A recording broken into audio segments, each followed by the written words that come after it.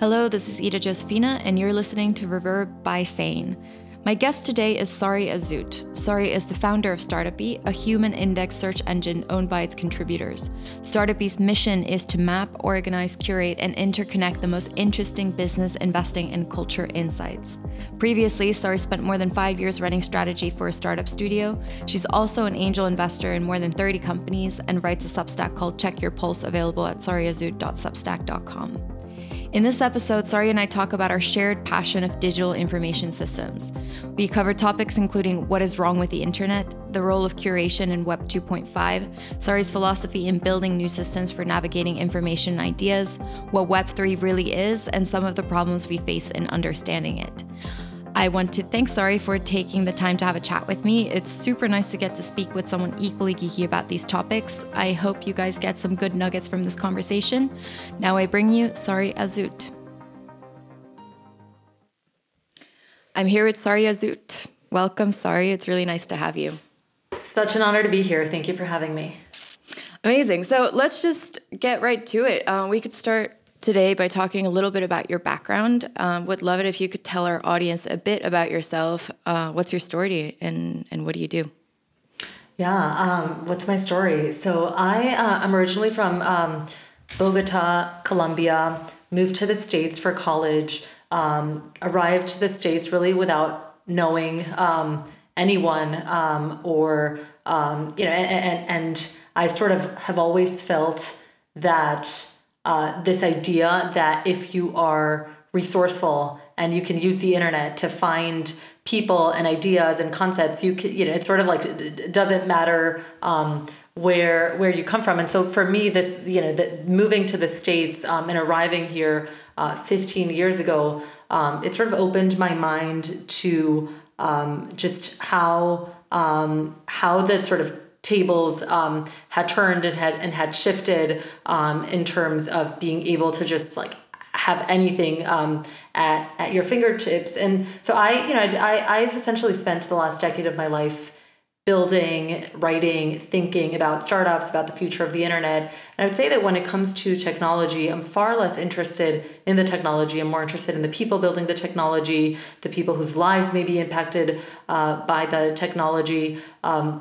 It sort of dawned on me in the last 10 years that a lot of people when they're interested in building something, they sort of part from an obsession with the technology. I'm obsessed with AI or now Web3, and for me, the technology is almost irrelevant. I've always been technology agnostic. For me, it's far more interesting to start to begin with a problem and then use whatever technology you need to get there. And and so I think so much of my work has always been rooted in people and sort of like going back and understanding like what motivates people. I still believe that we're lacking sort of experiences on the internet that are delightful, that are human at their core, that are fun.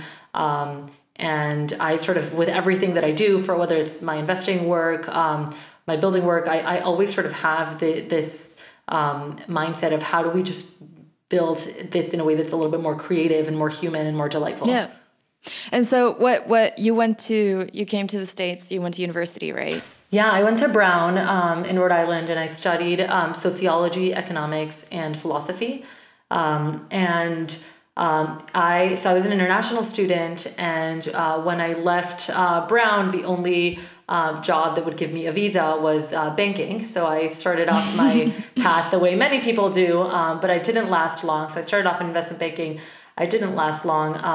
I then left to start my first startup, which was marketplace for secondhand apparel. I've also always been very drawn to sort of storytelling, this idea of taking something that's sort of boring or unsexy and sort of flipping it.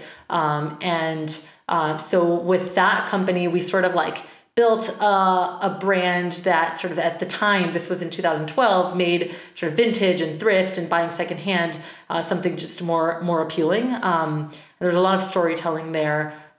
Sold that company in 2015, and essentially since then, I've worked with hundreds of founders, just helping them think about what to build, how to build it, yeah, I think that's when I've sort of like my job over the last 5-6 years has been to hang out at the edges of the internet, scour for interesting insights. And I love the phrasing of that. and so I think that the things that I sort of take for granted as far as like my information diet and my information environment are things that like most people don't have access to, because yes, we live in the information age, but you know, where to find the valuable information is not obvious, and especially with the sort of predominant business models, I think, you know, most people don't know where to start, don't know where to look, and so they're sort of spending their time reading, like, I don't know, the latest stats of the day on COVID instead of like nourishing their you know, brains and hearts. And so I sort of like realized that I had a knack for like finding these hidden gems. And it was really sort of the what I was doing when I would say like I was a glorified consultant in a sense, but what I was doing is like finding really interesting insights, and then synthesizing them in a way that made sense for the founders that I was working with. I was connecting the dots across seemingly unrelated fields, and in the process of doing that, I realized that the act of like reading is very different from the act of thinking, right? So you can be reading something because it's in front of you, or because you see it on your Twitter feed, but it doesn't hit home in the same way that it does when you are thinking about it in the context of a specific problem or challenge. And so I started building what I called like a resonance database, where I would just like add all sorts of things that would resonate with me, and make sure that they were sort of discoverable later on. And yeah, I mean, the rest is history, but I would say like the act of like starting this database, which has now sort of become much bigger than myself, is it just sort of like woke me up to how much the fact that like the internet was an information big bang, we've had no sort of symmetric explosion in our ability to process that information. And so, yeah, I don't come from like an information architecture background, but I certainly like arrived at this with a lot of sort of passion and curiosity based on my own experience of how building this sort of information corner of the internet was such a healthy thing for me. That's really fascinating, and I especially resonate with what you said about reading is not the same as thinking, and that idea has actually guided our product philosophy a lot. We call it like meditative thinking, where you're not necessarily like ours isn't like what we're building with Sane isn't necessarily that it's in a very specific like given context, but the idea to sort of like meditate on words and to really think about something is completely different from like doom scrolling and like trying to consume as much sort of random information as possible. So I'm really curious to hear more about your plans on expanding this kind of database. But before we get into that, I would like to ask you to kind of like maybe you already touched on it, you probably covered a part of it, but maybe you could still like summarize sort of your philosophy or the sort of central thesis or let's say mission you have for your work in a short summary.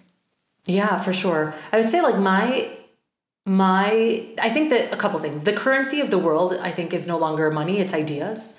But we're not currently properly set up to come up with good ideas in the first place. Like, I think everyone talks about the internet as being like, oh, you know, it's turning everyone into narcissists. I actually think that we've always been narcissists. Like, I think that a much worse problem is just like the present mindedness, this sort of like never ending now, this inability to like, you know, like remove yourself from the present, and just like find wisdom. Like, yes, we talk about DAOs today, but like, you know, why not look at kibbutz or like, you know, other sort of like, you know, like organizations historically and sort of like find wisdom there. So I would say like my mission, I would say like today is like Startupy's mission. And I sort of define it as our mission is to curate, map, organize, and interconnect the world's most valuable business, investing, and culture insights. And I say insights because I do think that curation thus far has been very focused on, oh, you know, here's a ton of interesting links to read, or here's 100 books you should read.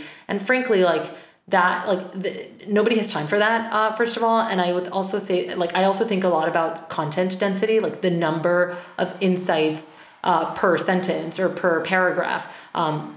And And this idea of like having an insight be the atomic unit of an information architecture, it just means that it becomes a lot easier to sort of remix things, like increase creativity and just like have a much richer sort of garden of ideas to pull from. So I mean that's sort of a roundabout way of saying that I think the information is already here. It's just not evenly distributed, right? And so I'm interested in democratizing access to the insights that have allowed me to sort of think the way that I think today, and create in the way that I create today. And I think so much of sort of like the challenges that we face today are a result of having the wrong architectures to think, to come up with ideas, to remix ideas. I mean, everything is really sort of a combination of the things that came before them. And if we have a better way to sort of remix ideas, we'll ultimately like be better able to solve the most important problems we face.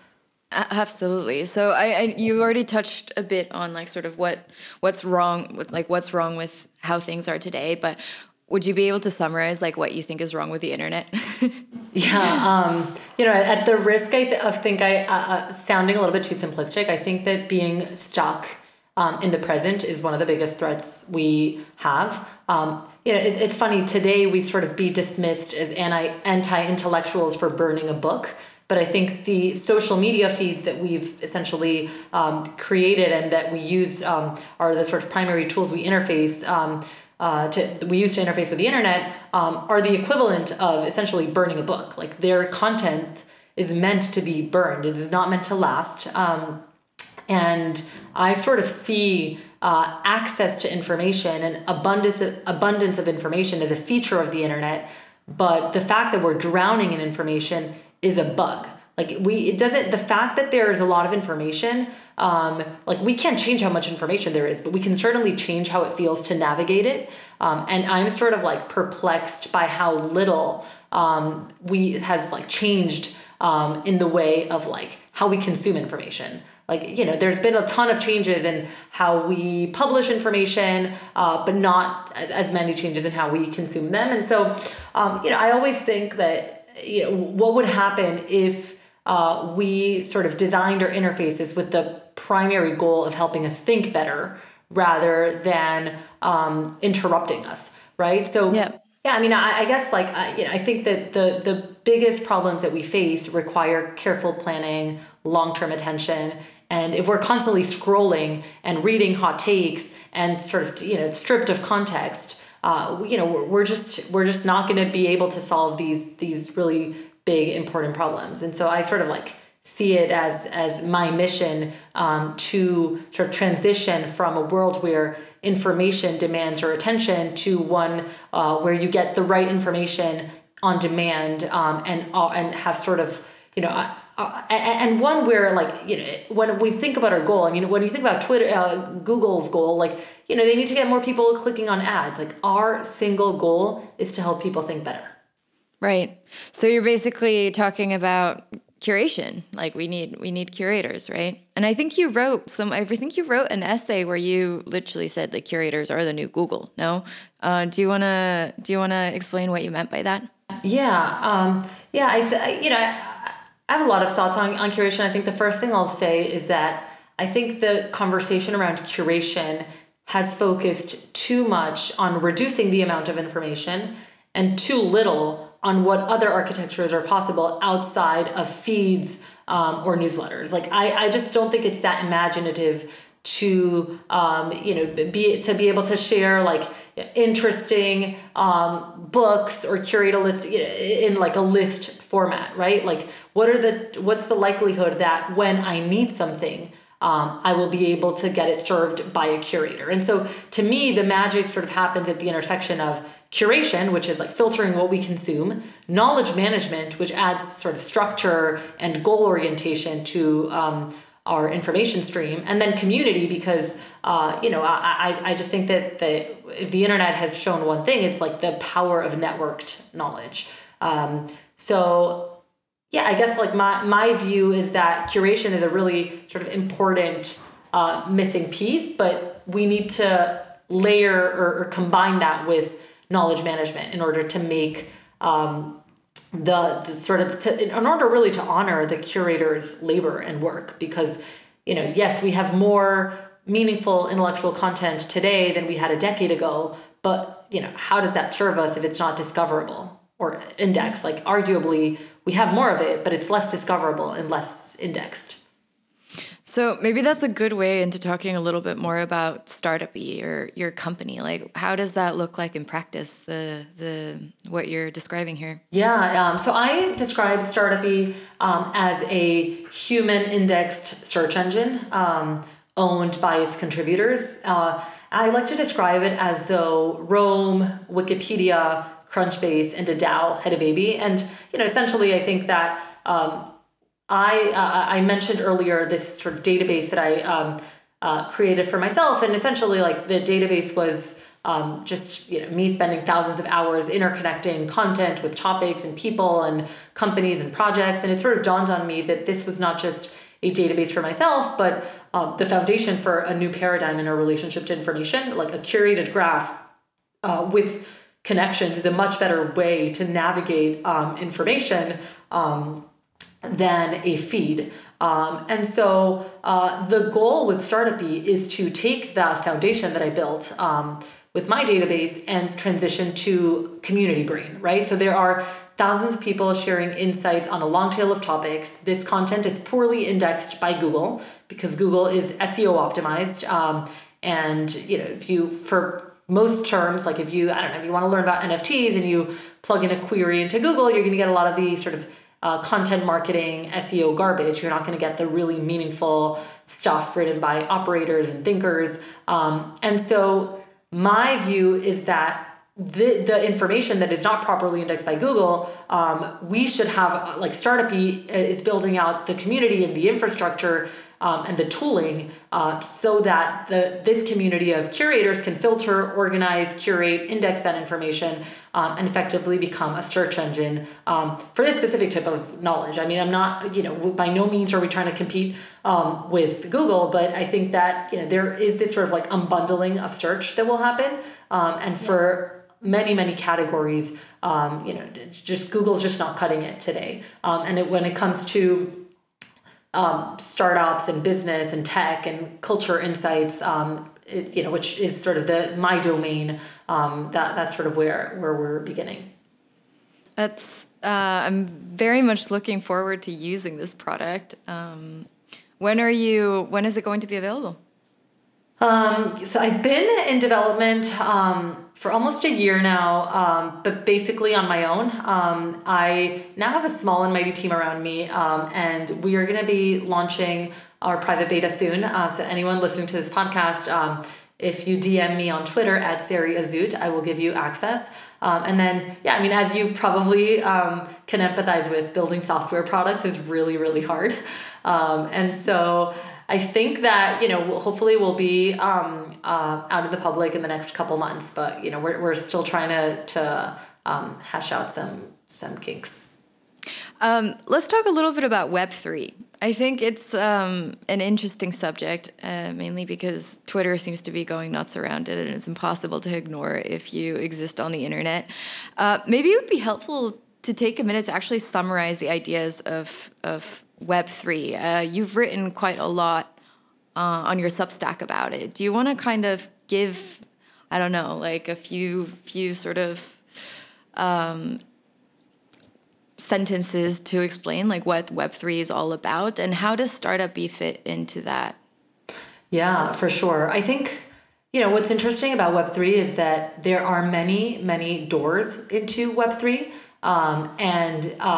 Some people come in through the DeFi doors, other people come in through the creator economy. And so I think part of the context collapse that we experience on Twitter, and the extreme, like, this is all a Ponzi scheme and, vaporware, or this is going to change the world and like the foundation of our society is going to be completely like revolutionized, is I think a sort of dependent on what sort of door you come in from. I think at a high level, my interest in Web3 comes from like I sort of see the world through the lens of incentive design and incentives, like the sort of like Charlie Munger, tell me the incentive and I'll tell you the outcome. And so because I've been fascinated by this problem of knowledge and curation over the last sort of 2 years or so, to me, this idea that you could tap into network knowledge, like what are the, clearly like people are driven to contribute for a whole range of reasons. And Wikipedia is proof that intrinsic incentives can, create very powerful and magical, sort of like, community driven, public goods. But to me, this idea that you could layer on top of intrinsic incentives, sort of ownership at the top of that was really, really interesting. It was never like whether we do that with Stripe, like traditional Web 2 stuff or Web 3 stuff. I was totally agnostic to the technology, but the more that I learned, the more I realized that at its sort of very basic, like Web 2, if Web 1 is read only and Web 2 is read write, Web 3 is read write own. We are like essentially what is being created is digitally native value exchange layer, such that if in Web 2, essentially like sending information is as easy as sending an email and clicking a button, what is the equivalent of that for value? And if we can exchange value in very granular ways, then we unlock a lot of really interesting use cases. Because if you think about digitally like native work and sort of like platforms and the internet today, like the users are no longer the users do the work. If you think about Uber, the users are driving or if you think about Wikipedia, the users are like the platforms are providing the infrastructure, but there's sort of this like blurred line between the customer and the person that's doing the work. And that's very, very new in the sense that like 100 years ago, like the lines were very simple. The business delivered a service and the customer purchased it. And now like the digital world has created this like blurry line. And I think where Web3 is interesting, or the door sort of into Web3 that I'm interested in, is the ability to allow communities and groups of people to participate in the value that they create. And I think that everything is nuanced, right? Like it's one thing to say, I want to give ownership to my community. It's another thing entirely to ask, like, how do you do that? Is governance ownership? Like, there's been a ton of questions around, like, if you think about like OpenSea, well, OpenSea is still a centralized player, like it's owned by its founders and shareholders. And so I think that, a lot of this sort of language, the language wars are sort of playing out in real time. Like I think that a lot of these things are poorly defined. What is Web3? What is Web 2.5? What is a DAO? Like most DAOs are neither decentralized nor autonomous, and we still use the term.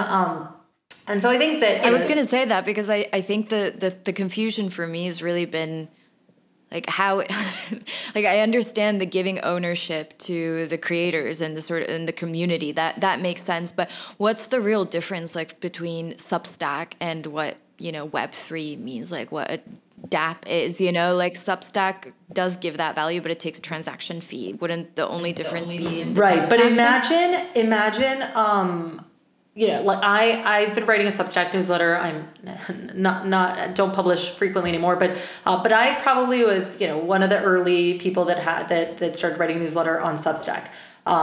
In Web3, the idea would be that as an early adopter, I would partake, like if Substack were to, create tokens or sell for, billions of dollars, like the idea is that some of that value would be shared with the early writers. And so I think that there are layers of ownership, right? Like I think owning your email list is certainly like ownership in a sense. Right. And that's why I think that the language, like there's no clarity. Like, yeah, I think then when people talk about ownership, they're referring to different things. I think in the case of Substack, there's no financial shared upside in the sense that if Substack becomes $100 billion company, none of the writers will directly benefit from that other than just, like using a platform that's presumably worth that because they're delivering value to its creators. So I think there's sort of layers of ownership, and that's why I think we sort of like have a responsibility to have these conversations more openly, where we not only use the term ownership loosely, but sort of define what it means, because it can mean a lot of different things, and a lot of people care about Definitely. governance. A lot of people care about being able to own their information and be able to take it with them to any platform. A lot of people care about financial upside, and so it's sort of like all depends and is still being collapsed into one thing. Yeah. I mean, we could probably go on for 3 hours about this particular subject, but I think like what I've really struggled with in trying to understand these things is that, I mean, if you're a builder, if you're, a startup founder that wants to build in this space and wants to create something that is decentralized, but then you have investors and you need to make sure that you're achieving certain goals, then what is the level of sort of centralization that you need to keep, like, I mean, that's the thing that's, I think, like unclear and sort of, I mean, it is undefined. It's not like anyone really knows exactly how the space is going to look like. But for me, it seems like I am slightly skeptical to this sort of like direction that the, Web3 enthusiasts are talking about, because for me, it maybe makes more sense to just build like much better centralized and regulated systems that are really sort of ethical and fair and heading into the right direction than maybe this kind of like, are we going into some kind of like digital anarchy? What does that look like? Those are, I don't know if you have like a comment on that, but do you think that that's like a right kind of potential criticism from someone who doesn't know too much about the space? Yeah, I mean, I'm like certainly not a decentralization maximalist.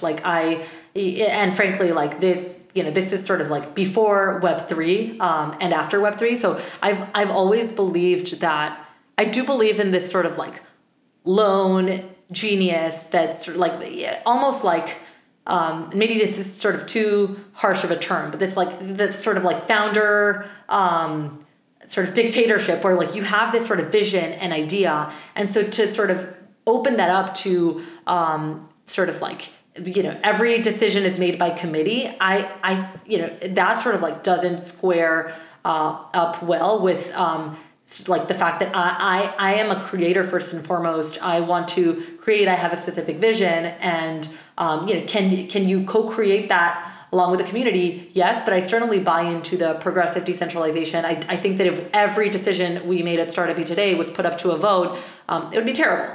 I do think that decentralization works in like certain. I mean, if you look at like protocols like Uniswap, Zora, like I understand where like the value at the protocol layer of decentralization. I think for products like Sane and Startup, where there's you have a sort of a vision in mind, and there's sort of a level of sort of curation and authority that you want to have to sort of manifest this vision. I certainly like don't think that putting things to a vote makes sense. I also think that the way that governance like works today, like the fact that everyone that people have tokens and can vote, like it's hard enough, like having ran like and been a part of several boards of startups and as an investor, it's hard enough to get your board to care enough to do all of the work ahead of time, to have the right context and the right sort of information to weigh in and help make decisions. I can't imagine a sort of like collective of people that are completely distributed having the bandwidth to be able to participate in shaping like beyond just like a core group of contributors. So I think that the governance tools are still evolving. There's like now, a ton of people are thinking about delegating votes. So all this to say that my approach with Startup is to be thoughtful around how we implement a lot of these things. We're not going to jump into, issuing tokens and allowing people to vote with their tokens like that. There's, I could see a lot of ways in which that could go wrong. I think the promise of building communities on the internet where people can more actively shape and participate in the co-creation of those at a high level, I completely agree with. I think we're very limited by tooling. And I think we're still very much in the skeuomorphic stage of that, where, we have one token and one vote, and we use these tools like Snapshot. And the reality is, if you look at a lot of what's happening in Web3 today, it's 4 or 5 people making decisions, then putting those decisions to a vote. The votes are 99% yes. It's like there's just not, I would say, a ton of progress happening there from a sort of org design perspective. So I think it depends. I mean, where I sit is I'm not a decentralization maximalist, but I very much believe in incentive design. And for me, the part of ownership that I care most about is the idea of being able to share upside with the people that were responsible for creating the value. Completely agree. As this podcast is about information, the pursuit of knowledge, and ideas in general, I thought a good ending for the conversation would be if you could share a personal experience on having an aha moment. When something just sort of clicks and that realization takes you on a completely new journey. Do you resonate with that kind of description at all? Yeah, aha moments. I guess the one thing that's been so instrumental and life-changing for me was writing and starting a newsletter and sharing my ideas in public. I do think that writing is networking for introverts. And I will say that from one of my aha moments, because I've sort of never considered myself a creator. And in some ways, now that I sort of have an archive of and trail of things on the internet that I've written, I think that a lot of people attribute to genius what is just time, right? Time spent thinking. And I think a lot of the sort of most interesting things that we're going to put out in the coming months is really just I think a lot of people see really great things and they think, they're incredible. They're just a lot better than me. And I think that people underestimate how much effort or how much harder just certain people are working to get things done. And I think in a world where we're sort of constantly being pulled in 1,000 directions, just being able to sort of pound your head against the wall, think of one problem, be obsessed with that constantly. With the beauty of the Startup database is that I've sort of revisited the same content again and again. And every time that I read it, I learn something different, going back to the thinking versus reading. And so I just think it's a powerful aha moment, because it made me realize that, with enough time and attention, we can solve so many more things that we can than we sort of give ourselves credit for. And so I guess maybe the right way to wrap is just emphasizing the importance. Let's not take for granted the fact that feeds should be the predominant way that we consume information, right? There are better ways to do this that are going to be more conducive, and almost like the Marshall McLuhan, first we shape our tools and then they shape us. I sort of subscribe to that view. And I think that if you subscribe to that view, then, a big important question is sort of what is the outcome that we want, and how do we sort of backtrack from that outcome into building the tools that will help us get there today. Incredible ending. Thank you so much, Sari. It was really nice talking to you. Yeah, thank you.